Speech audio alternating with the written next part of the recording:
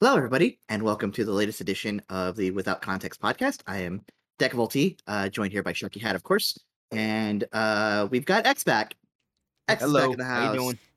Uh, we were going to talk about. We were going to talk originally about like some tall tales that have been, our favorite tall tales. However, I don't think there's a tall tale as big and as wide and as like bullshitting that other than the last few weeks of AEW ever since All Out, and we'll get to that in a little bit. There's been some high points and some low points across the whole board, it seems like. Mhm. And And a whole lot of drama in between. a whole lot of drama Oh in yeah. between and some just weird booking decisions. And it's just been a really weird 2 weeks of wrestling uh these last few weeks. So Mhm. normally, we try to change things up with a different guest, but didn't really have a guest set aside this week after everything with AEW happened. So of course we're gonna call X back to the show because this is a mess of a professional wrestling scene right now. Well, we've also continually been saying like, oh yeah, we're gonna bring guests back. Well, we're bringing Yeah, guests back. the one consistent guest because wrestling is a consistent thing where stuff keeps happening. Um, Oh man.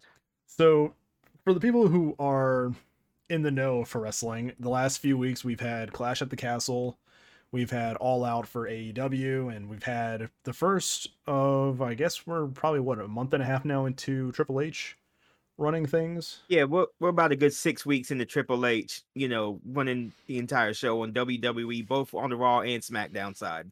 Yeah, and I guess for this, we're probably going to start with the elephant in the room. What the fuck happened Sunday night, 2 weeks, not this weekend, but the previous weekend, with CM Punk at the whole media scrim that they had where he basically shit on his whole company. All right, so let's start with what actually happened that we know. Yeah, So, CM Punk at the after All Out, where he just won the title maybe like 3 hours ago, um, got on the media scrum and kind of just deflected everyone's questions and started like went on a tirade about like Hangman Adam Page, the Elite, Nick Jackson, uh, Kenny Omega, Cole Cabana. uh, Colt Cabana His for no mom's reason, who bank doesn't account. even work there anymore. You know what? That's fucked up. I'm gonna go on my tirade here. Clearly, CM Punk is not from a background where like family is important. Because if I came into money, I would be taking care of my family. Like if I had the money that they made, I'd be taking care of my family. Like, like Yeah. maybe I wouldn't have them on my bank account, but that's for a different reason. But I So would still do my best to take care of them. That's bullshit. Fuck you, CM Punk. yeah, Fuck so you, Phil. the thing is, he went on a tirade about Cole Cabana unprovoked, I believe. And so to sum up the story, CM Punk and Cole Cabana have a history on the indie scene, and then they have a history more recently with lawsuits and stuff like that. And for a long time, people thought that he was the reason why Cole Cabana hasn't been on TV, but Cole Cabana is still with AEW. He's just around. Uh, Colt Cabana's in Ring of Honor right now. Yeah, it's AEW adjacent. Sure. Just Um, yeah, so your top guy gets the world title and then proceeds to shit on a bunch of coworkers in front of live cameras. Mhm. And that's not even the biggest story that came out. I mean, that made headlines, but then what it followed was the fact that apparently there was a backstage uh kerfluffle, we'll call it, between him and the Elite, who are some of the people that he called out. We just gonna Uh, call that a squabble. and both sides I was have just their own laughing. story. Both sides have their own stories. CM Punk's side is they kicked in the door and were pretty aggressive, and then the Elite side is they just went to talk to him, and Kenny Omega tried to save a dog, and it's like this whole weird uh thing that happened, and the immediate follow up wouldn't have been known until Wednesday because that's when their flagship TV show is. Uh, the fallout from this was all the titles have been stripped off of everybody involved. Mm-hmm. 7 or 8 people are confirmed to be suspended. But the thing is with CM Punk, even now talking about this, we don't know what his status is. He's injured. That's what we know. We know he's apparently injured, but his employment status is still like completely unknown. Is like something like this, like a lot of people feel he shouldn't be with the company anymore, which I feel like he shouldn't. This was unprofessional in front of cameras, and you can tell just by Tony Khan's face, like this wasn't a planned thing. So I want to compare this, what CM Punk did, and Tony Khan's reaction to the later on in the scrum when Swerve in My Glory was there, and he was like, "Oh," and they were talking, like doing a back and forth, a tete-a-tete, and like they were talking about, "Oh yeah, the Acclaimed. That might be a good match." And you know, they were bouncing back and forth with Tony. Like that felt more planned than what CM Punk was doing. Yeah, I mean, you see Tony Khan in like some clips, like just downing like drinks, like trying not to look nervous about it. Because I think at this point, CM Punk's just kind of going off on his own. Yeah, and you could tell during that media scrum that Tony Khan just looked like a man who just completely lost control of the situation. Absolutely. You know, absolutely lost control of the situation. He was just sitting there like with these surprised looks on his face, and he was just kind of like going like this from time to time, and he was just looking confused. Like he wasn't. Like, he was like, "What's happening? Like, why is he doing this right now?" You know, and I don't know, man. For me, it was CM Punk just kind of handled this situation very childish, in a very childish manner. Okay, it's ironic because he was like, "Oh, I work with kids." Yeah, you know, and like I said, and let's compare this to like Seth Rollins and Matt Riddle for a second, just to go off, just for a brief comparison. Okay, Seth Rollins did an interview where he talked about his issues with Matt Riddle and how, you know, his now ex-wife was body shaming, you know, his wife Becky Lynch and several others on the roster. But you know, Seth Rollins being a professional, you know, they worked their issues out. They went out at Clash of the Castle, had a really good match. You know, I really feel like that should have been highlighted and how they professionally handle people you don't like in the workplace. And the way CM Punk handled it, you know, it just seems like he just had a very selfish motive for doing so. And he just wanted to shit on and bury everybody he could under the sun when he could have just not mentioned it at all. It's like, man, you have the top title. You're the top guy right now. What more do you want? You don't need to bury the people who helped to build the company that you're now on the top of. Like, and on top of that, burying people that you might have to possibly work with at a later date. So, and that's why I feel like not understanding all this in general. Yeah, that's why I feel like it's not a work, because there's nothing that would indicate at all that CM Punk and Kenny Omega were down the line at some point. It was CM Punk, MJF, because this whole thing overshadowed MJF's amazing return after months of just silence being off of TV. Not even silence, just silence on social media.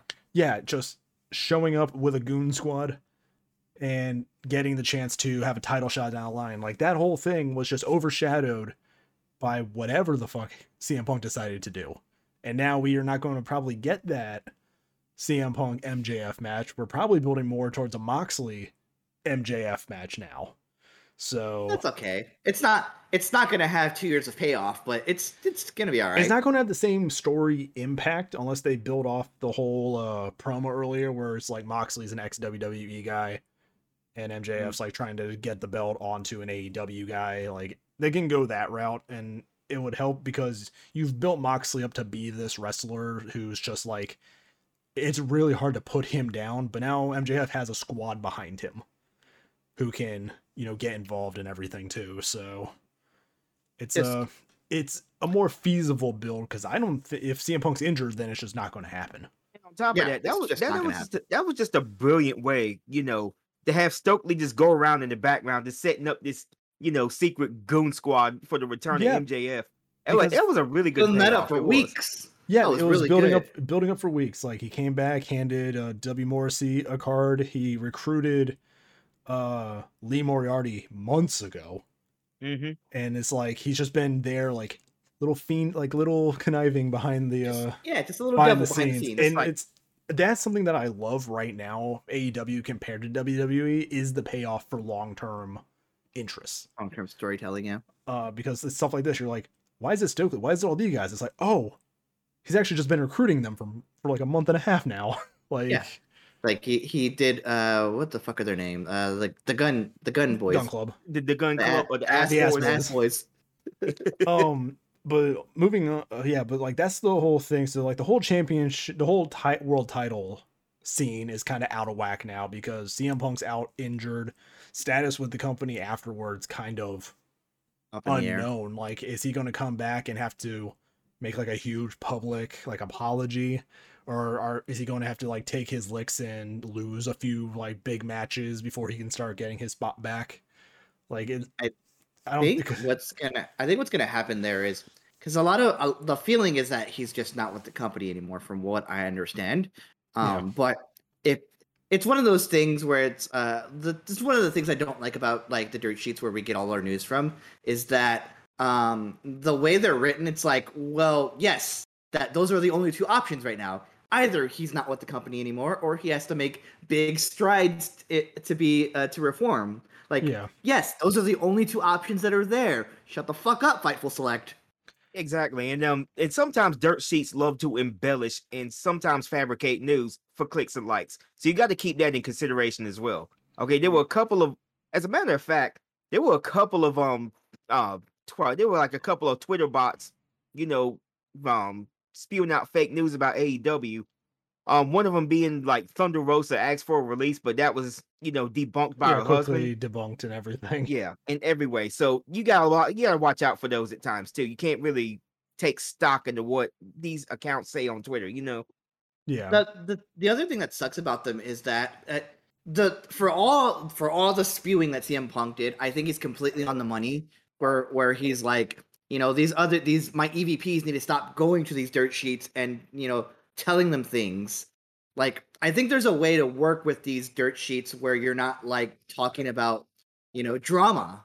I think there's ways to go about it to sell pay-per-views instead of like, spewing drama. But see, that's the thing. He calls out the EVP specifically for going to the dirt sheets, and there's no indication that they've even done that. Like, I know they like probably look at him, but the fact that he's like, sure, I know for a fact it's the Bucks and Kenny. They're telling everybody our bullshit. It's like, no, you don't know that for a fact. Like, what the fuck is wrong with you? I think the thing I will say about that is that what's it called? What's the saying? A hit dog will holler.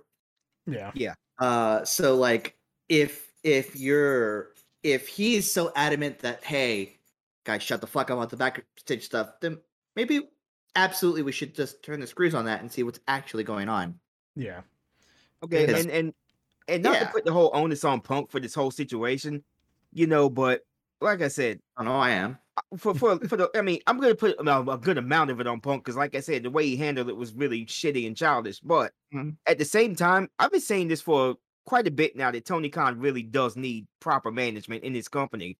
Someone that can actually handle talent relations without bias, someone that can actually help him with day-to-day operations. And not have, his EVPs booking themselves to win, titles and such all the time, when in a way where it just kind of drags down the product. I do kind of agree with that. But like I said, he needs an HR guy. He doesn't need Daniels. Yes. Yeah. And like just continuing off of that, it's like because of the Elite's involvement in this and their alleged involvement of like, being the ones to go to the dressing room to start whatever extreme the confrontation was. Even if it was just to talk to him or if it was Punk's story where they kicked down the door kind of thing. It ended up with them getting stripped of the titles less than 4 days after getting them. And these were the titles that were held on to until Kenny came back. They're specifically for Kenny. And it's just like, that's not a good like debut of these titles. No. But then they kind of gave us the banger of a Death Triangle and Best Friends for the new Trios champions. It's a really good match. Which is unfortunate because this was, I think, the day right after they released Malachi Black from his contract. Mostly citing the mental health issues, I believe is what the reasoning was. Is I don't think he's in a good place mentally because he also talked about how needing back surgery, like he almost lost his ability to like wrestle. Yeah. Mhm. And it's I just mean, kind that's of harrowing. yeah, and it's just kind of the frustration of I guess creative. He seems like a very creative person with a specific goal in mind. But Mhm. at the time, you can't have that full creative control. So I just think it's kind of another factor that's added on to whatever is going on with him. I know that they Uh, released him with what they called uh, Non-compete.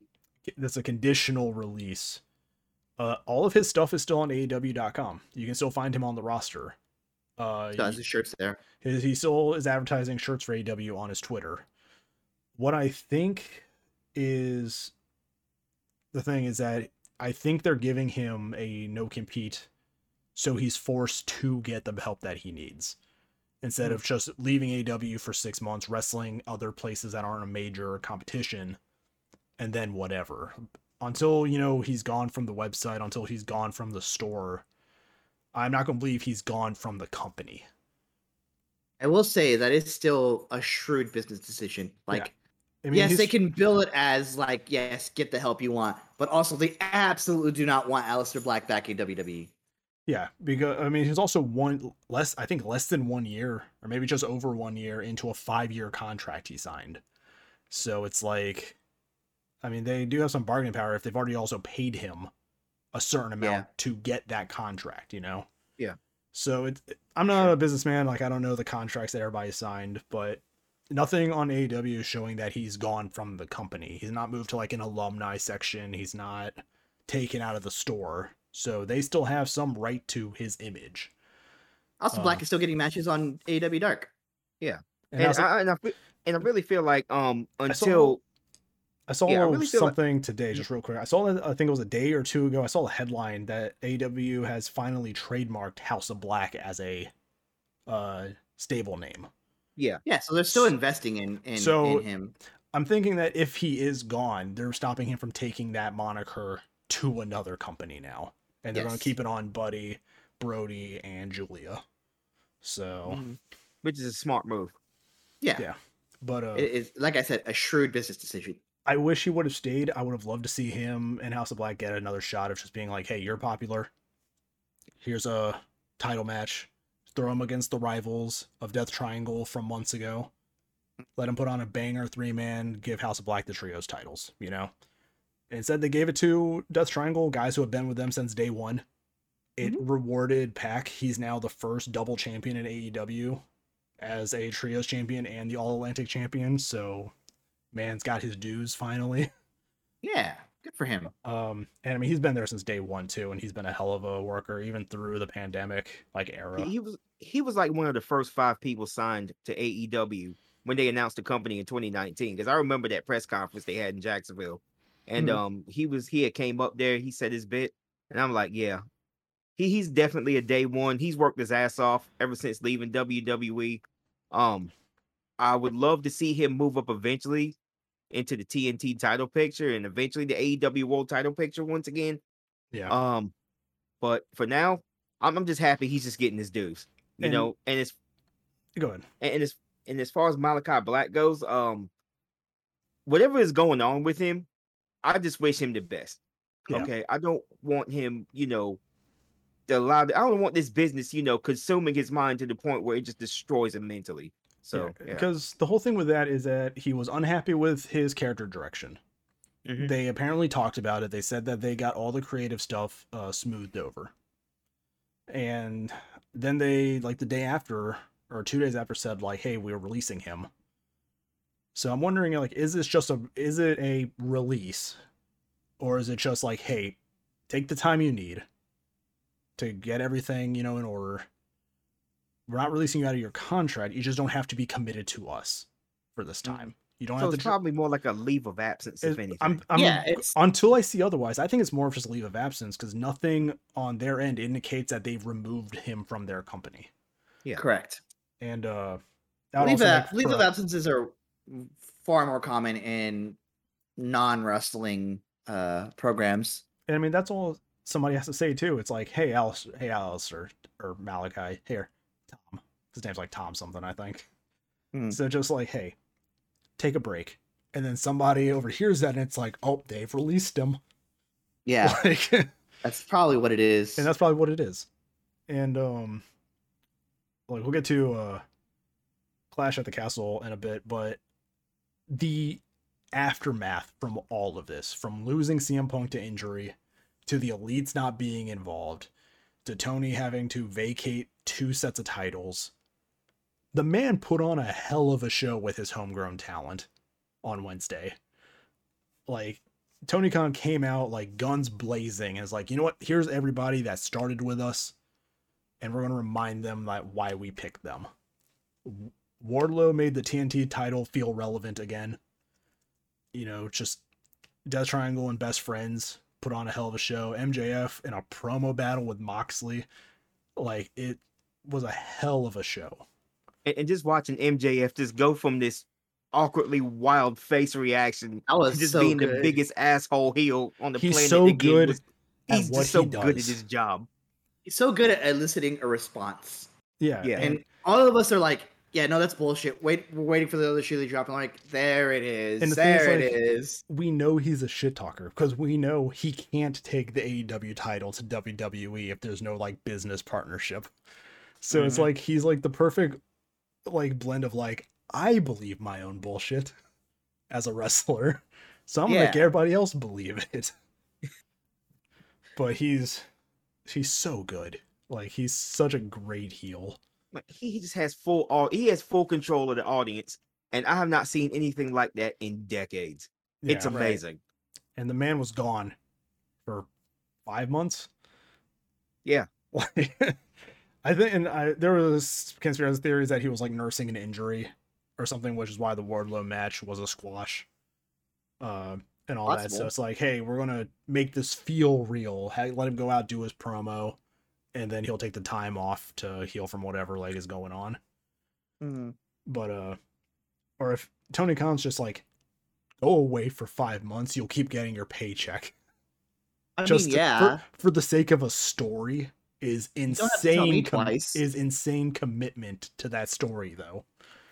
Me, a worker, don't have to fucking tell me that twice. Bye. Yeah. Just, your boss comes in and it's like, hey, we're gonna get a story going for you in 5 months.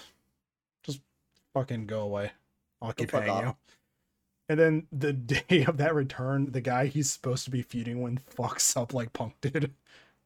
It's like, I think pretty sure that's why Tony was freaking out, because he's like, I'm going to have to react to this. Like, I'm going to have to do something here, and I had a plan, and this is shitting all over the plan. He just fucked it all up. What am I supposed to do? Has CM Punk said anything on social media since then? He doesn't use Twitter a lot. Plus, he's also turned off all replies to his tweets. So, and being the Elite went on hiatus too. That's what gets me, is the backstage stuff, or even like the not like really important stuff. It's just the cool like story building elements. The fact that the Bucks canceled that too, and then like you have the reports of Kenny and the Bucks are sending out like feelers to WWE for when the contract expires, which a part of me feels like the Bucks will never go to WWE. I think they like their freedom creatively too much. Plus, I don't think the traveling they'd take part in, like all the traveling that WWE does. It's just, they don't strike me as the kind of guys who would want to be on the road, 5 days a week. No, for sure. For what, 48 weeks a year? Like, unless they get that sweet Cody deal where they get their own bus. So the Cody mobile.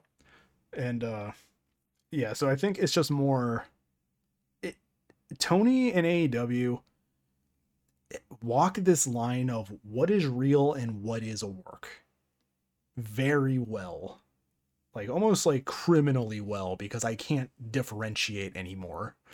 So I think I have a hard time following it. I really do. I think we, as like smarter wrestling fans, want to so badly believe that everything is a work, or even like a worked shoot, that things like CM Punk's tirade, like, yeah. But at the end of the day, to determine if something is a work or a shoot, for those of you in the audience, the idea here is this still talking about a match down the line? Because that's always going to be the main idea of even a worked shoot. You think of like Paul Heyman's worked shoot where he is talking, like, shitting on Vince McMahon about what he did in ECW, where, like, oh no, we're not going to compete, and then he did, and then Taz comes out and chokes him out at the end. Like, that's a worked shoot, because that is talking about, that is real feelings Paul Heyman has towards Vince, but it is still, at the end of the day, selling a match down the line. It was selling the match at Invasion, I think. Yeah, and nothing about how the path to CM Punk winning the world title indicated going back after Adam Page. It didn't indicate anything going after Kenny Omega. He just came back. Like, there's been no build. What's Punk going to do against the Bucks? He doesn't have a tag team partner. Also, doesn't have one anymore. Is it worth it being a shoot if you make your own fucking company look bad? Yeah, exactly. I mean, with MJF, there's a bit of believability because you understand that he crosses the line. Mm-hmm. So when he shit talks the company, that feels perfectly natural for him. But like when it's not even like on a real televised thing, when it's on like the YouTube like media scrim afterwards, it's where all of these dirt sheets that he's talking about are all there. All of them are recording him. But then like unprovoked going after Colt Cabana, it's like it's like I think Punk just fucking lost it for some reason. Like I think he was just tired of whatever question was asked and just fucking lost his mind. And he just decided to snap for no reason on everybody around him, and yeah, it does embarrass the company because it really comes off unprofessional as hell. And it does. Tony Khan's not a pro wrestler, and I doubt he's an actor, and he's never wanted to be an on-screen personality. The look on his face is genuine, like, fucking confusion to what Punk is saying. Mm-hmm. So it's like, is this a work or is this a shoot? Because this feels like it is detrimental to Punk as an asset. It is. To talk like this. And I feel like a lot of his fan base are really enable him also. Okay, they get up and they defend him at every opportunity they get. I caught a little bit of flack in the wrestling group by saying, how much of a problem he is everywhere he goes. Okay, but it's like, you guys are fans of this guy, but you can't really bring yourself to call him out on some of the shit that he does. And making your company look bad. He's done this in WWE before, and people in WWE was like, "Oh, yeah, this sounds like the guy we were around back in." What was the quote? It was somebody asked Triple H how he felt that AEW signed CM Punk, and his response is, "He's their problem now." Yeah, and then like all of this shit started happening. That's all you need to know right there. What was it? Fox for SmackDown. They wanted to get CM Punk as one of their like post-show like analysis guys for like the post-show, and WWE aggressively went against their fucking network people to not have him on that show. And it's like there's just like this taint for CM Punk now. It's like even WWE's like, we will fight our own network to not have this guy here. Like, it's really just a matter of everybody knows what they're getting into when dealing with CM Punk now. Tony Khan did not. You wanted CM Punk, you got the ego. And the thing is, if this is a work, and it's this result of this bizarre long-term storytelling of Eddie Kingston calling CM Punk out on his bullshit, and then Adam Page calling out CM Punk on his bullshit, saying he's trying to protect the company from him. And then you get this outbreak. I'm like, is Tony Khan this much of a madman to like let this be a thing? He's not that intelligent. Like, and that's love Tony Khan. He's not that intelligent. I don't think he's that confident. Mm-hmm. Like he might. Like I feel like he's smart enough to do it. I don't think he's that confident to think he can do it successfully. Mm-hmm. And if he doesn't tell his other guys about it, and the Bucks and Kenny go to talk to CM Punk about it, because like, hey, you just shit talked all of us. The thing that gets me out of that whole story, though, is that Kenny just basically went in there to get a dog out of the situation. Not and then any got dog. bit. CM Punk's dog. CM Punk's dog, because he was in the locker room, and then got bit by Ace Steel. He got bit and he got his hair pulled, which probably in any other situation would sound like a kink event, but I'm like, this is the weird. I'm like, a story like this can only occur in wrestling. Mm-hmm. But then, but see, it's like again, you're probably right. It's that mentality of like, is this a work? Because then they brought in the third-party investigators and they suspended everybody. You know, Christopher Daniels, Nakazawa was there, Pat Buck was there. They suspended all of them until the investigation's over. And they said, we're bringing in a third-party investigator to interview people who saw the event but were not involved. And the first person on that list is MJF. And I'm like, could this tie into the CM Punk story with him? I'm like, that's why I'm like, is my brain like thinking that all of this is a work? We want so badly to believe when sometimes people are just shitty. Sometimes people are just bad people, and we need to like acknowledge that. Because a part of my mind's also like, MJF wins the world title, and his night is ruined by a returning CM Punk. After this whole interview, AEW is turning us into conspiracy theorists. I'm not sure if that's a good or bad thing. It's probably gonna have the board behind us like it's this. Probably a bad. It's probably a bad. All thing. the rubber bands and shit. You know? So yeah, it's probably a bad thing. But it feels like the '80s again in a way, and it's weird to say that in this age of social media, because even in this age of social media, it still doesn't feel fake or real. Like it's this weird middle ground, you know. Mm-hmm. But on the topic of dirt sheets, I guess moving on from that whole AEW kerfuffle, these dirt sheets have no idea what they're talking about because The Fiend did not come back at Clash at the Castle. He did not. They've been saying that since like Hell in a Cell last year. So all the dirt sheets going into Clash were The Fiend's coming back, Braun Strowman's coming back tonight, Sasha, Naomi are coming back, and instead we got Solo Sikoa. So... And look, they've been trying to get Solo Sikoa for a hot minute. I'm glad they finally did it. This wasn't the place. This was the night that I think McIntyre deserved to win. He's already won it though. You set it up in his country though. Like this is just WWE rules, I guess. They're in his hometown, so he's going to lose. Yeah. But also like it's a much better story for like McIntyre's established. He can go and win the title whenever he wants, and it makes sense. Yeah. But I think they're waiting for somebody to come back, maybe Cody, to win it for the first time. And that's the person who's going to take it off of Roman. And I don't think it's going to be a 2-time champion or an established champion. I think it's going to be someone who's going to win it for the first time, maybe even solo.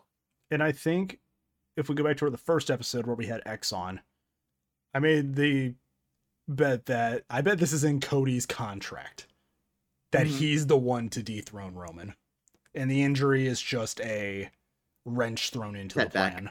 Yeah. But then there were headlines earlier this week saying that the plan is for Reigns to hold the titles until WrestleMania for a match with The Rock. And I'm like, you're going to commit that much time to this like drying out story that people are already getting tired of? Like, I think the more interesting story for the bloodline is whatever's going on with Jimmy and Sammy. Like, Sami Zayn is the best part of Roman Reigns' story right now. Because it's like, oh, cool, we're going to go on pay-per-view. Roman's going to win for some bullshit reason. But I think that's leading. But I think it's leading ultimately to Kevin and Sammy dethroning the Usos, because I feel like that's the direction they're going right now. Well, minus this whole stuff with Austin Theory. I would think that'd be a smart direction to go with Kevin and Sammy, because it would be, those two lifelong Canadian friends, dethroning the Usos after the Usos pretty much are going to out Sammy from the bloodline. That's coming. Okay, we're probably only maybe 2 or 3 weeks away. They got Solo, and they can kick Sammy out now. Yeah. So that's pretty much the reason why he's there. So, and on top of that, you have Killer Cross ringside at Clash of the Castle. He doesn't do anything. He doesn't do anything at all. He just looks menacing. And then he comes back the next night and interferes in the main event to choke out McIntyre, setting up their feud. Yeah. So you've already taken both of them out of the title picture into a feud with each other. And it's like, I'm okay with that. It's like, I don't know who, like, is this just like the plan and Trips has to just follow this plan? Because I don't think that's what it is. I think they're legitimate. I think this is legitimately like this is what Trips' plan is, and it's like moving along. I think any long-term storytelling they would have had with in the Vince is gone. This is all by Triple H's design, as he's not even the head of creative anymore. He's above that. Yeah. He got promoted. He got promoted in this month and a half. That's how good he's been. He got promoted like twice this month. Yeah. But just the stuff that has come after Clash at the Castle has been very good. We've gotten a fully formed Imperium back. Imperium came back, yeah. And finally, the full team, they're great. Sheamus is just continually proving how good of a wrestler he has always been. And just people have just never people just like, oh, he's always just a mid-card guy. It's like, no, he was in the best tag team with Cesaro. He was in the best tag team with Cesaro. I said this off when we were like chatting about it, but I was there when he won his very first WWE championship at TLC. And everyone was like, "Oh no, that looked like the dirt sheets that were like, oh, that was a botch. It wasn't planned, but they had to go with it." I'm like, no, that was planned. I watched it happen. Yeah. It was complete. The angle I had, it was completely planned. That shit was meant to happen. Sheamus was supposed to beat Cena that day, clean. Well, as clean as you can in a tables match. Yeah, and it's like he can go. And you have the announcement that Triple H has no plans on using Gable Stevenson. Good. Braun's back, looking great by the way. Like, Braun looks great. He looks in great shape right now. He looks great. I'm taking the wind out of his sails just a little bit because like when he interfered in that like that tag match, like he fucking slipped and then like charged out there. So I saw that gif. He ran around, he tripped. Good recovery though to get back up and still put somebody through the barrier. But it's just God. It's so funny because you just see this big man just like running and then like disappear behind the barricade and then pop back up and hit somebody, which was great. I saw some fan cam of that angle and he just fucking bolts like and then like gets up again like. Ugh.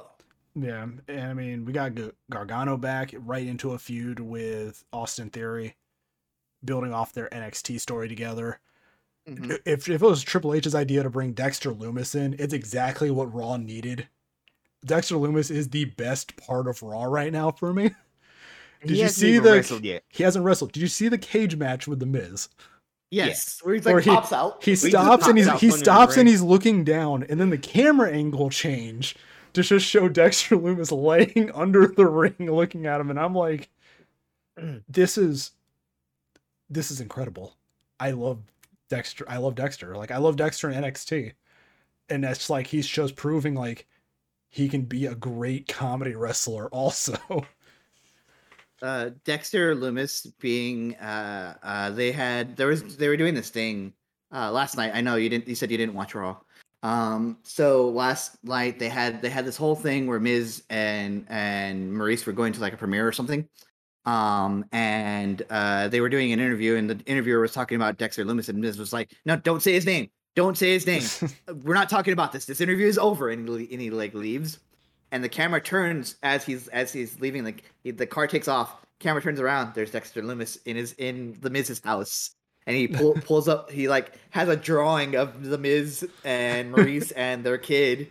It's just, it's great. I love how Maurice points out that they have like so much security around the house that there's no way he can get in, and he just comes in like Solid Snake out of nowhere, probably like through a vent or some shit, and he just holds up a picture. I'm like, this dude is gold on this roster. So very good. The two moments that it's like, because I liked him as a wrestler, and then. The two moments that really sold me about what they're doing with him on Raw is when Miz is just talking to Ciampa and walking, and you see him just in the corner of the screen as like a security guard.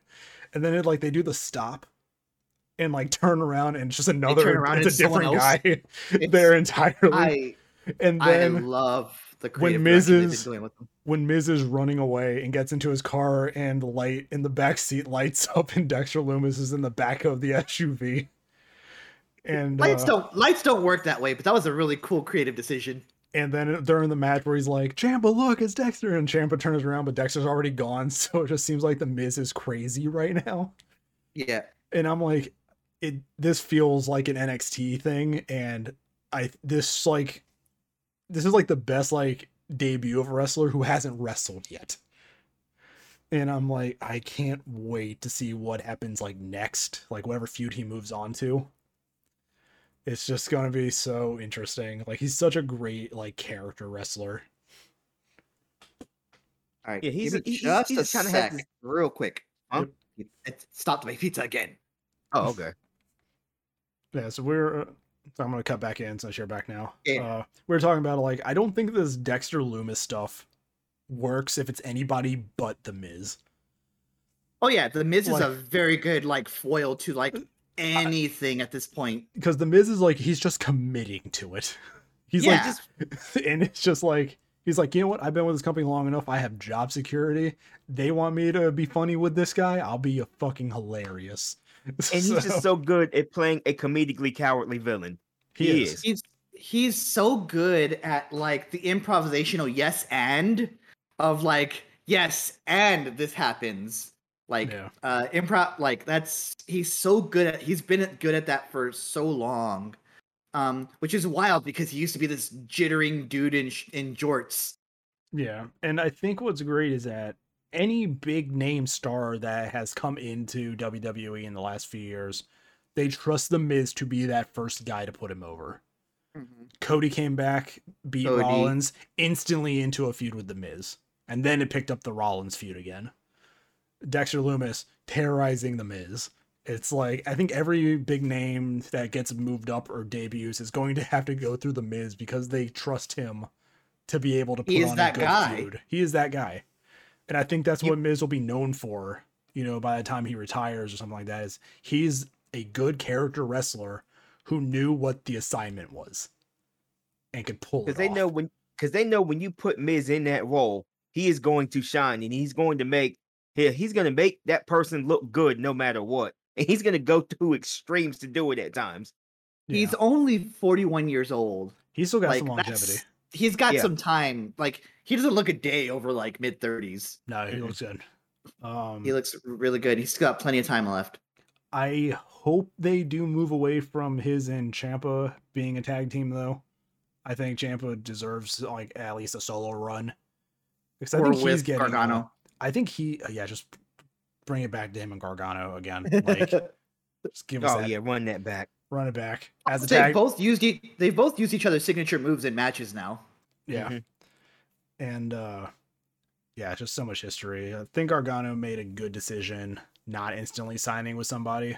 I would have loved to see him in AEW just because of the depth of their roster when it comes to names. But I think he's going to be handled just well because he is one of Triple H's kids, as people would say. Yes. So I think he's going to get treated extra special moving into the main roster. My favorite thing about when people talk about, say, for example, Sheamus, who was they're like, oh, Sheamus is a mid-card person at best. Like, Sheamus was also one of Triple H's kids. Yeah. And so like they don't know. And that's the thing. We've said it before. Your company is improved having a stronger mid-card. Mm-hmm. So, I mean, look at AEW's mid-card and just look how fucking stacked that roster is. I mean, it's a great mid-card thing. So any matches you get, people are going to know the names of, people are going to know it's going to be a great fucking match.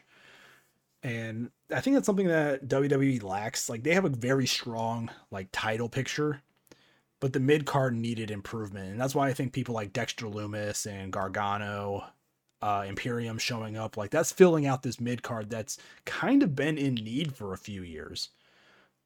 You could really trust people like Rollins for a bit when he wasn't in the title picture. Dolph Ziggler is always somebody who's going to exist in that mid card and know what the assignment is. I mean, just him and Miz for the Intercontinental title a few years ago. That whole series of matches was just absurd. And it's like, so you have these guys who know the assignment, but you're also going to get these new guys who are going to be put into it in prep to get them to the title picture whenever the Roman Reigns experiment ends.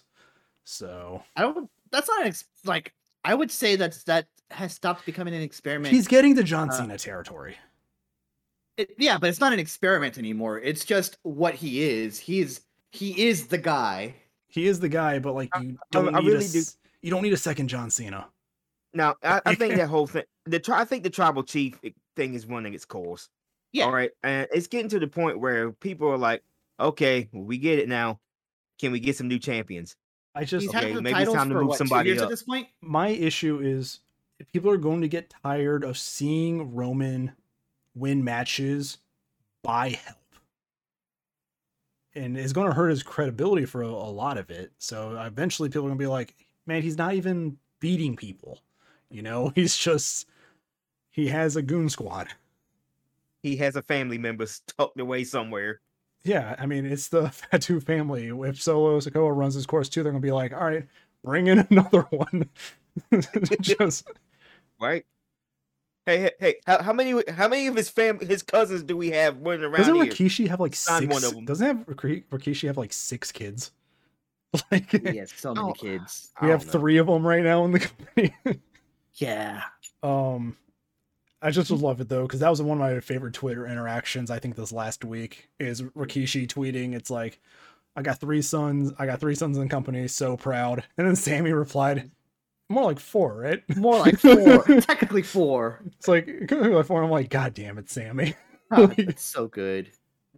Sami Zayn knows the assignment too. Like, it's just, it's so funny, but it's like, I don't know if it's just I'm in that boat of I'm just getting tired of seeing my world champion win with interference.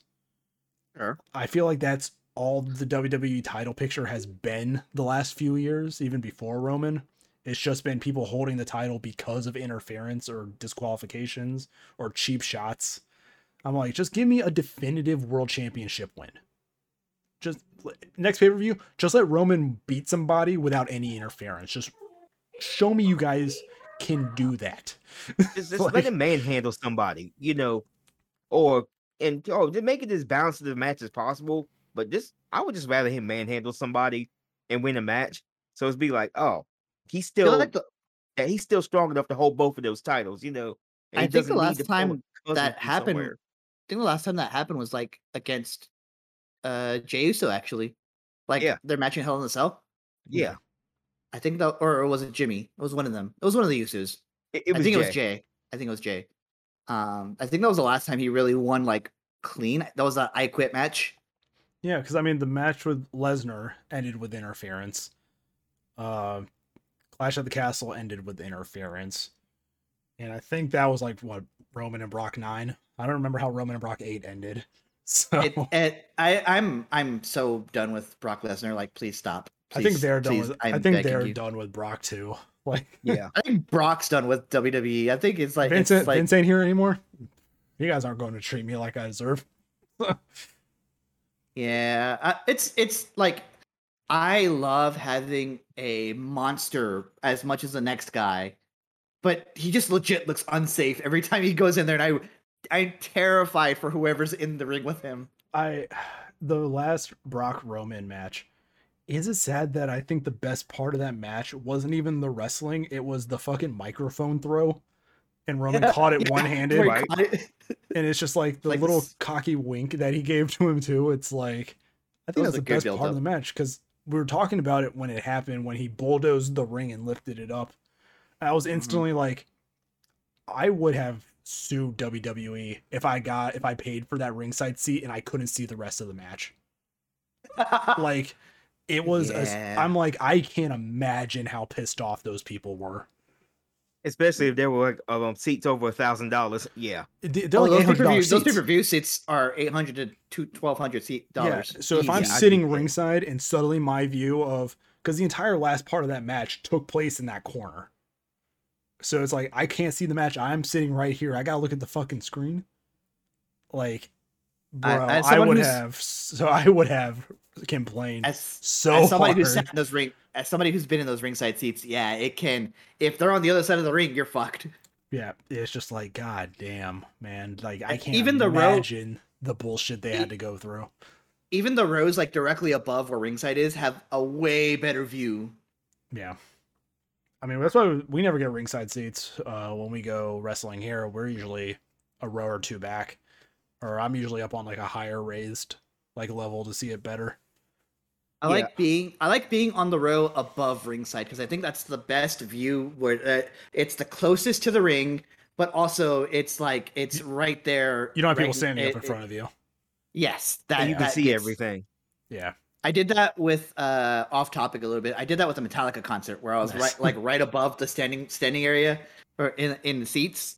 So I could watch them. It's my favorite band of all time since I was like 3. But you know, it's just my favorite place to be is just right above where everyone's standing. Yeah. So I think this whole episode can be summed up to the dirt sheets need to not get one source. And not just like instantly report it. Because the thing is, these fake accounts just really need to stop lying. Because it's like, hey, we're reporting all these returns.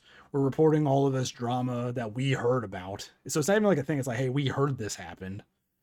And now they're like, hey, we're reporting that the plan is Roman to hold the titles until WrestleMania. And it's like, is that from like a one guy who told you that? Like, yeah. So if it's like, it's stuff like that. It's like, if I know Roman's going to hold the title until WrestleMania, I'm not going to bother watching the main event of any pay-per-view. Because it's like, oh, cool, it's going to be the best match in the world. Somebody's going to interfere. Something dumb's going to happen. Roman's going to retain. And it's like, why would I watch that if I could just predict it? You know? And to continue your point, I don't think Roman versus The Rock needs the titles. That is a big enough match, name-wise, that you can just sell throughout the next several months until you get to WrestleMania.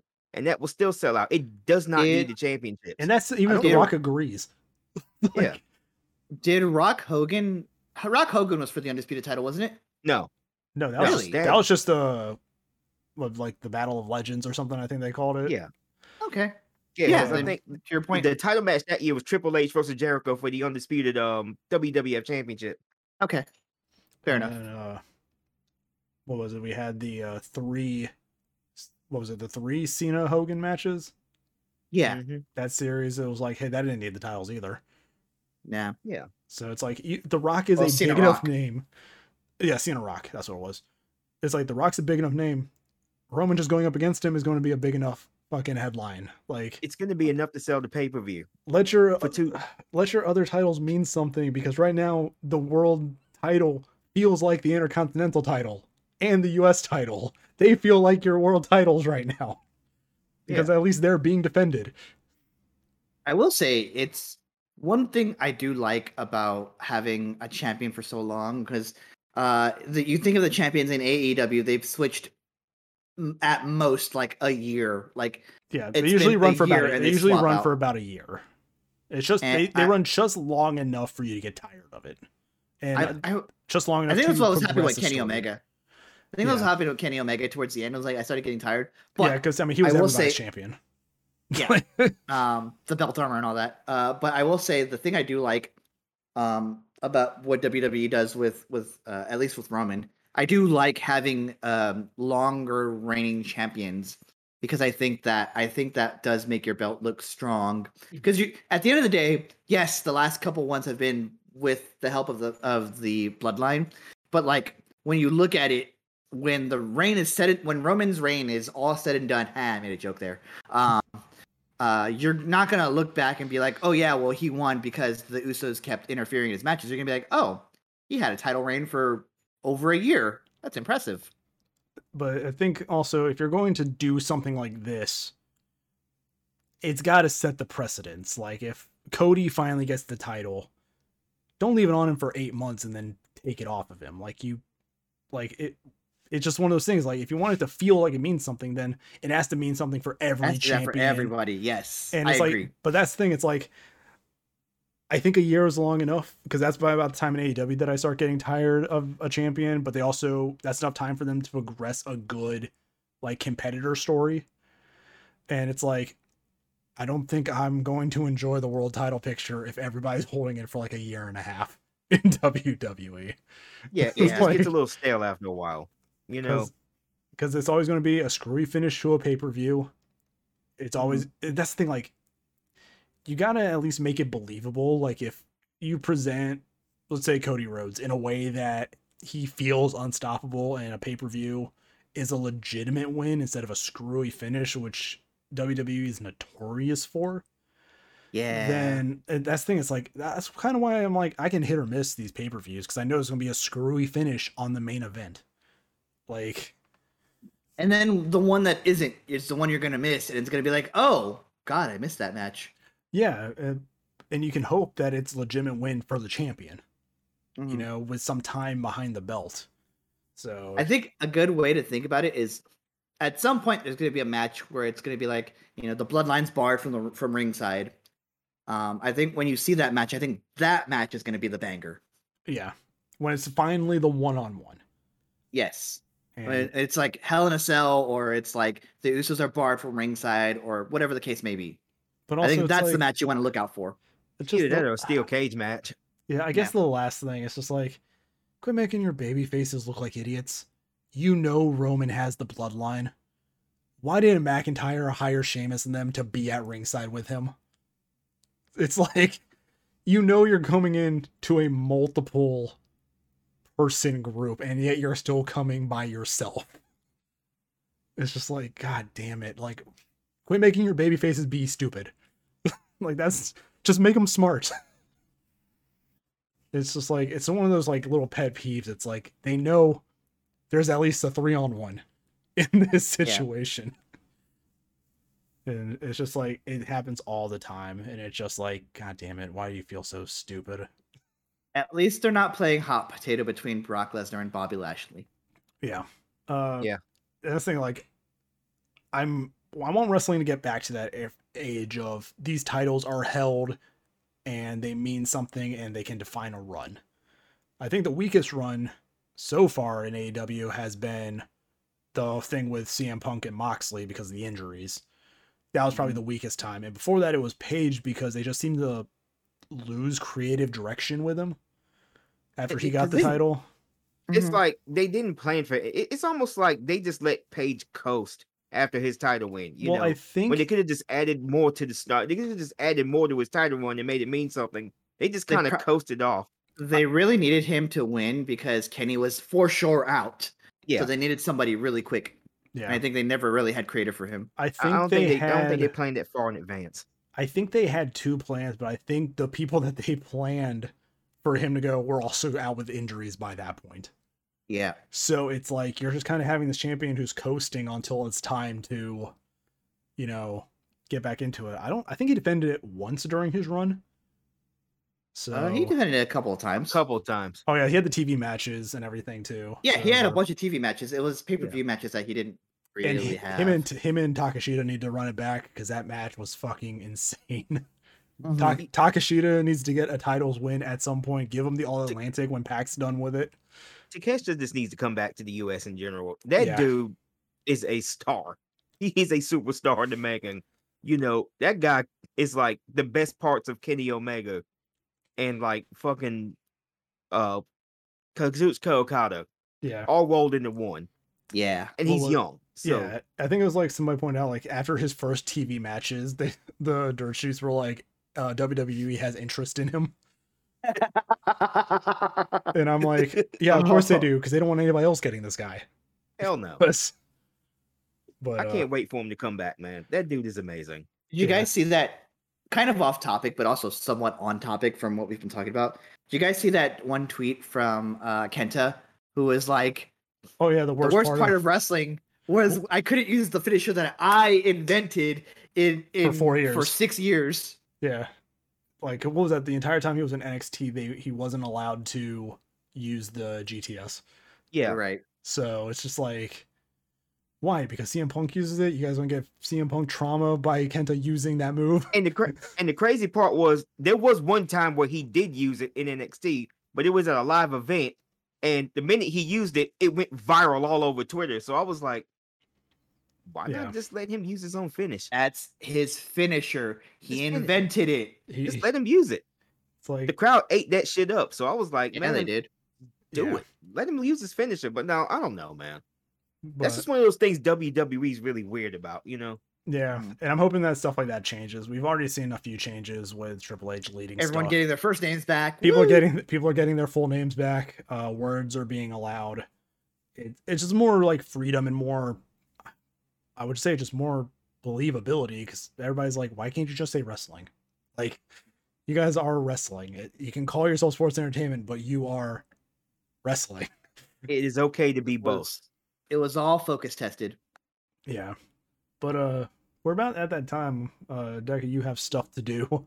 I have stuff to do, but like if y'all have any like other thoughts, I'm willing to stay. Like this isn't a hard cut. This is like I got things to do, but also if we're having a hot conversation, I don't mind.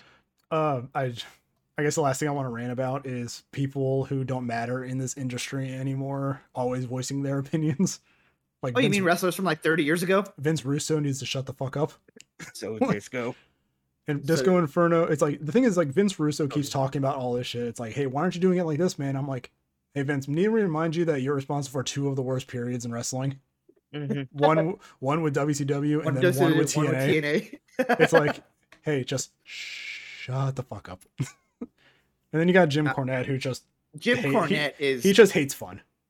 Jim Cornette is the Alex Jones of wrestling. Oh my god, he is. Oh my god. I hate that analogy, but he is. It's just like, yeah. He's like, I listen to him and I like his history. I like his insight. I like hearing these old stories from like the 80s and like the thought process behind it. Like, I like the history of it. But yeah, it's not that anymore. And he wants he's just an angry old man. He wants it to not be modern wrestling anymore. And he's just disconnected from it that it's just like, it's not wrestling. It's like, it's wrestling because everybody knows the truth now.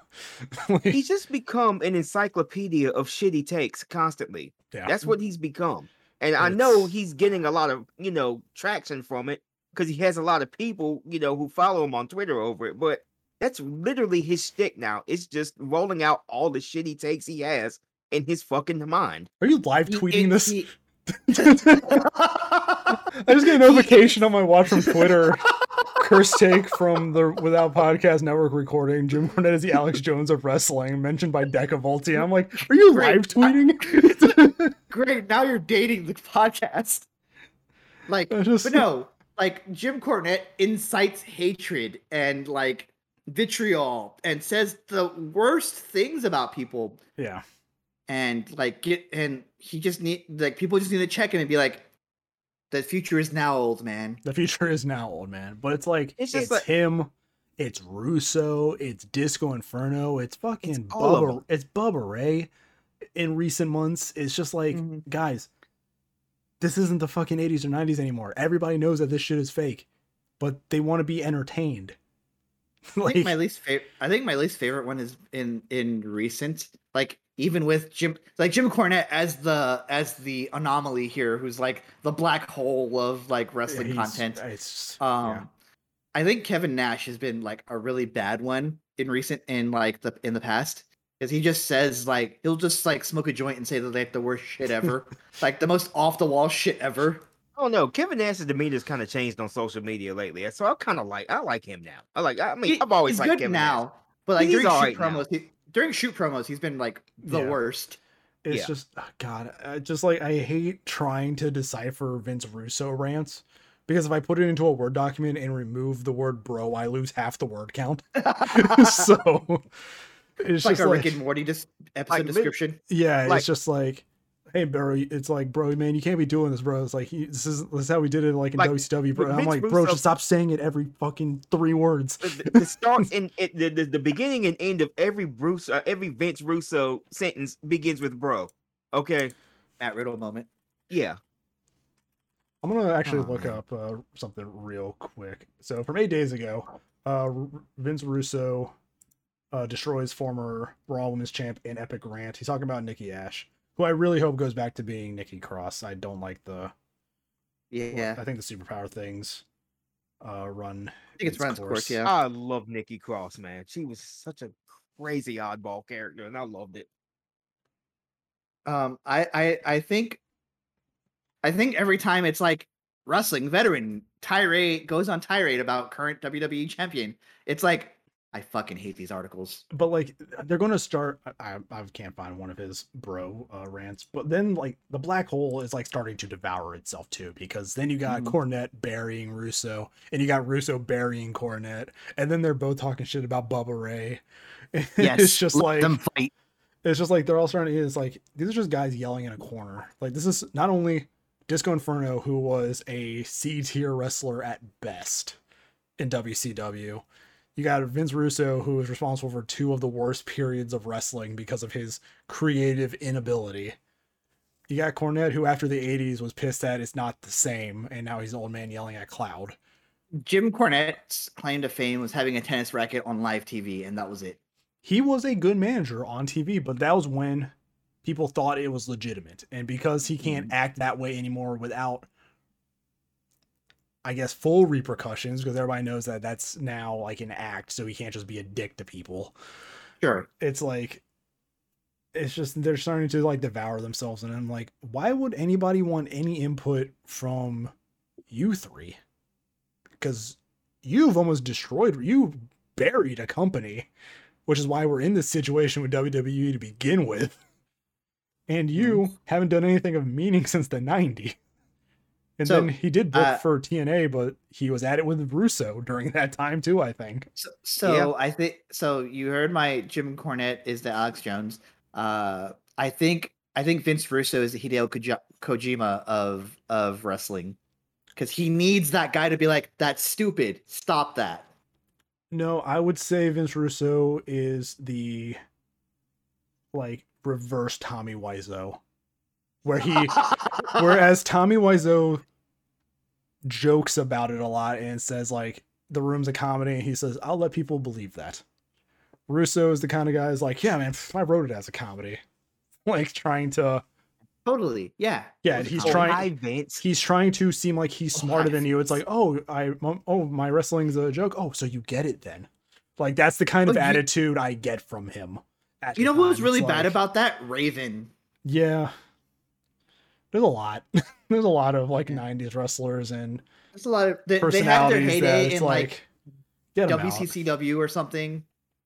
And I mean, I love Jim Ross as a commentator, but even he's like at points like just burying the company he works for. Because he's like, these guys just don't understand that it's like, hey, people know wrestling's fake. Now let's make it about the theatrics. People aren't going to believe that this is a legitimate thing. Let's make them have fun while they're here. It's just save it for the broadcast, right? Yeah. And I hate to break it to him, but wrestling has kind of been this way for like the last, 20 years or so. I remember going back watching some old stuff where he was wrestling with the Human Tornado, and he was doing all this kind of stuff where, he would just be dancing in the ring and the crowd would be going along with it. The shit's entertainment at this point. Yeah. Okay, we all know what this is. That one gif I always see of Matt Sydal doing a slam dunk and then doing a Hurricane Rana on Human Tornado. Like stupid shit been occurring in wrestling for 20 years now.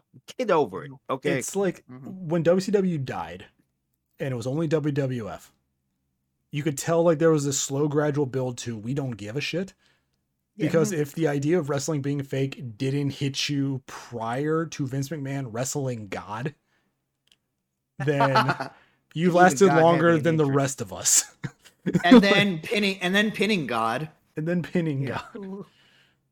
And it's just like, I don't know what to tell you, buddy. I'm like, man, I understand like if this isn't your kind of thing, but this isn't your industry anymore. I don't think anybody cares anymore. Nobody fucking cares anymore. They don't. Like I said, the future is now, old man. The future is now, old man. And I would say that to Russo's face. I'm like, bro, just shut the fuck up. Like, you've almost ruined 2 companies. You've ruined 1.5 companies. 1.5 is probably the best way to do that. Because it was Russo that decided, hey, David Arquette would be a good world champion in WCW. So... But also, good on David Arquette for also realizing how stupid of an idea that fucking was. So, that man's still wrestling. He's in death matches recently.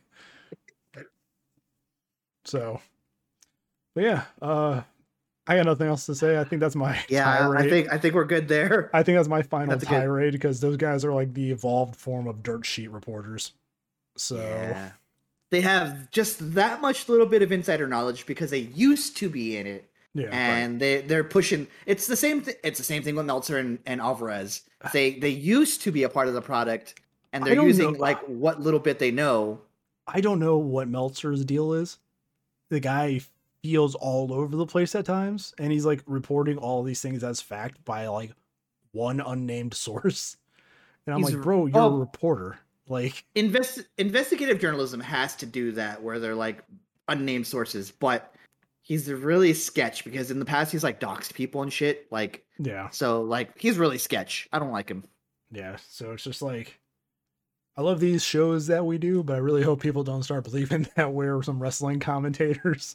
We are not we are not journalists. We are only speculating. We are three fans with a range of how much of a work is this mindsets. We are three fans who, I don't know how long you guys have been watching, but I've been watching since I was like 8 or 9. WCW. So Yeah, I've been so watching since WCW was the NWA. Well, Collect- back during the so NWA collect- days. so collectively about like 120 years, maybe. collectively about Yeah. 60 years of wrestling. 60. I think Not as old collectively as about our parents. 120-ish. Yeah, Because so, NWCW was a long time oh ago. god, the 90s Yeah. were like 30 years ago, weren't they? So Yes. Yeah. In Yeah, the 80s so- were 40 years ago. yeah, I would say anywhere between 80 to 100 years, given all Yeah. our ages. So yeah, we're old. But yeah, that like we don't know the inner workings. We're not I just claiming want to know the inner I workings. just want believable stories. Like I just want Yes. stories that can feel real and also entertain me when they're in the ring.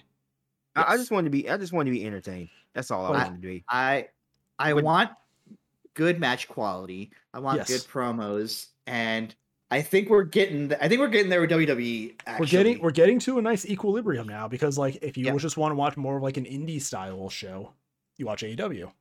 You want to watch a bunch of spots? Watch AEW. If you want to watch, if you want to like, watch the big, a if you want to more- watch like the big names, and a higher production value, tune into WWE. WWE. And also, they're all on separate fucking days. So I would make the argument that I think when during pay-per-views, not during Raw, because some of those matches are hit and miss still, but like during pay-per-views, I think WWE actually has better overall match oh, quality. they deliver on pay-per-views recently. Even Yes. Big recently, time. recently they've been delivering on their pay-per-views. Yes. So But I think AEW overall, I think AEW as a whole has better match quality. But I think if you go just by pay-per-views, I think WWE has them beat. yeah, it's just also I want pay-per-views to find a sweet spot in terms of time limits. Yes. Like, I understand it's like a special event, but I don't want to sit through 14 matches on either of your cards. So Yeah. Yeah, that just seems like a marathon for me. It's like like- AEW can really benefit from cutting it down to like Not- maybe 6-7 matches. not every story has to pay off on the pay-per-view. That's what you have Like- those specials for that you do. You can just do it on a whole weekday. You can do it on a Rampage. It's fine. Or do it on one of those Saturday specials they have every now and then. You know, they have like a Battle of the Belt, so they could do it on Fighter Fest and shit like If- that. I mean, Yeah. If the story is good enough to deserve a pay-per-view spot. If it's just like a normal, like, here's a feud to get us through this month and get these two guys to their next feud, you can end it on a Friday. You Yeah, don't have yeah. to end it on the pay-per-view. I don't think I think they legitimately think that every feud that they have is Has to worthy be of on a a pay-per-view pay-per-view, blow and off. Yeah. But that's not the case for either show, It's and not. they need to stop. It's Yeah. not at all the case. Guarantee belts, guaranteed big payoffs for feuds, like long-running feuds. But if it's a feud that started in May and ran, and it's like it ran through May and June and July and everything, you can just probably end that on a weekday show. mhm. It's like you don't have to end that on a pay-per-view and get everybody to their next thing, because here's what you can do. You can end the feud and then dedicate a small segment onto the pay-per-view to be like an interview with another wrestler, and then have one of those guys come in to set up a new feud. It's like you can get them onto your show still, you know? I think surely there has to be a balance between like the WWE where they have a match and then they have like a backstage 2 minutes of ads, and then the backstage segment, and then another match. Yeah, I think there's a balance between like match, and like match, ad, backstage, match. yeah. There's some sort of balance we can work out here. That is something that I like more about AEW's thing, because they're all it's their money. The amount of ads on an AEW show is minimal at best. So it's a good speedy just wrestling. But like sitting through WWE shows feels like a chore sometimes with all the ads between matches. I understand it's because of the live audience and like getting the ring ready. Too. Yeah. Like we were talking about in our last wrestling one. The match starts, it goes to commercial, everybody stops wrestling. And then just walks around. During pay-per-views when they run an ad, you see like people in the shadows like moving tables and shit. Yeah, it's just like it's so bizarre. Odd. It's surreal. And it's like, if that doesn't tell you the wrestling's fake, I don't know what does. So but yeah, I got nothing else left to say. I think we covered I think that's that. Clash of the Castle. We talked about the CM Punk kerfuffle, our thoughts on dirt sheets and the old men who need to stop. The old men yelling at clouds. I have one final short thought though. Sure. Look, I remember, all those times that we went through WWF during that long period where there was, WWF, WWE when there was one major show in North America. I never want to go back to that. Okay. It's not good to have a monopoly. It really isn't. One company on TV, that's not a healthy industry. Because that's the thing. It's like you have all these other companies. People can go to other places to work. Yeah. People, wrestlers still need jobs. And they're human beings, at the end of the day. They need jobs. We need plenty of jobs for them to go to. Okay? I don't want to see AEW fail. Yes, every wrestling company has its ups and downs. Currently, AEW's going through sort of a down period with a lot of drama and bullshit. But at the end of the day, I want to see this company survive because every company that survives like this makes pro wrestling so much better. It gives us options. It gives us flavor. It gives us somewhere to go to if we don't like certain things about another company. Okay? And all these dirt sheets and these people who just gradually come on Twitter or socials, and they shit talk AEW constantly. I'm like, seriously, at the end of the day, you really just need to grow the fuck up, man. Yeah. Why do you want a monopoly? Exactly. Why do you want a monopoly? I think the saying here is iron sharpens iron. Yes. Competition breeds a better business. Mm-hmm. And you're already getting that. Like, I think even though he might never admit it, Triple H, when he took over, is like, okay, we're going to have to ring quality. We're going to have to kick it in high gear. Yeah. Yeah. But overall, it just makes pro wrestling so much better to have multiple companies run by multiple people. Okay. Because if we go back to that period, it's going to fizzle out again. Okay. We tried to lift, Impact up during that time, fortunately, Mr. So fucked it up. Everything, it got fucked up. I want AEW, WWE, and everything else to succeed. Hell, shit. I want a third major pro wrestling company, at some point in the next 5 years, because that would be amazing. TNA is in the corner, like TNA is in the corner, like flipping you off. Take that Impact's just like, okay, well, fuck us, I guess. Impact is just like, am I a joke to you? Yeah, it's like we've survived for 20 years. It's been around 20 years and people barely notice. It's crazy. Yeah, it's just. But that's pretty much all I wanted to get off of my chest, and please, for the love of God, stop listening to fake Twitter bots. Okay. Like fucking, there's only like 20% of people on Twitter who are even real. It's what X and I say. Like, you can enjoy multiple companies. WWE does not pay you for your brand loyalty. Like, unless they do, and then let me know. In case they do, yes. But just enjoy wrestling. The more wrestling, you have more wrestling than ever with AEW now existing. Just enjoy it. Like, what the fuck is wrong with you? Like, what is wrong with y'all? Seriously. Well, but that is a we have good place to to cut. We have to cut it for here. Deca has a Star Wars. I am now running late. You are now running late to a Star Wars game to play, so we're gonna end it here. As always, subscribe to us on YouTube. Check out the Spotify channel. That should also be down in the link. I am looking into getting us on more services. So if you listen to something like Stitcher, that might be showing up there as well. And then if it does, we'll get a better outro, probably a scripted one. Oh yeah. Check out Dummies and D20s. It is a new channel brought to you by this group. We have a few players from Deca's D&D game and myself playing in it. So that's cool. That should be in the description below as well. Yes. And X, always fun to have you onto the show. I'm feeling like we should probably just set up a second podcast on this channel just for wrestling. Wrestling podcast. Just a Weekly. weekly. It keeps happening every week. Just a weekly wrestling podcast, but trying to figure out a day to record that because I think it's like, was it Monday, Wednesday, and Friday are all wrestling nights? I might actually die. Yeah, Right. so, but we always enjoy having you on the show. And as I'm always happy to be on here, man. And as for that, I guess we will close out there. So thank you everybody for watching, and we'll see you next week. Bye. Bye.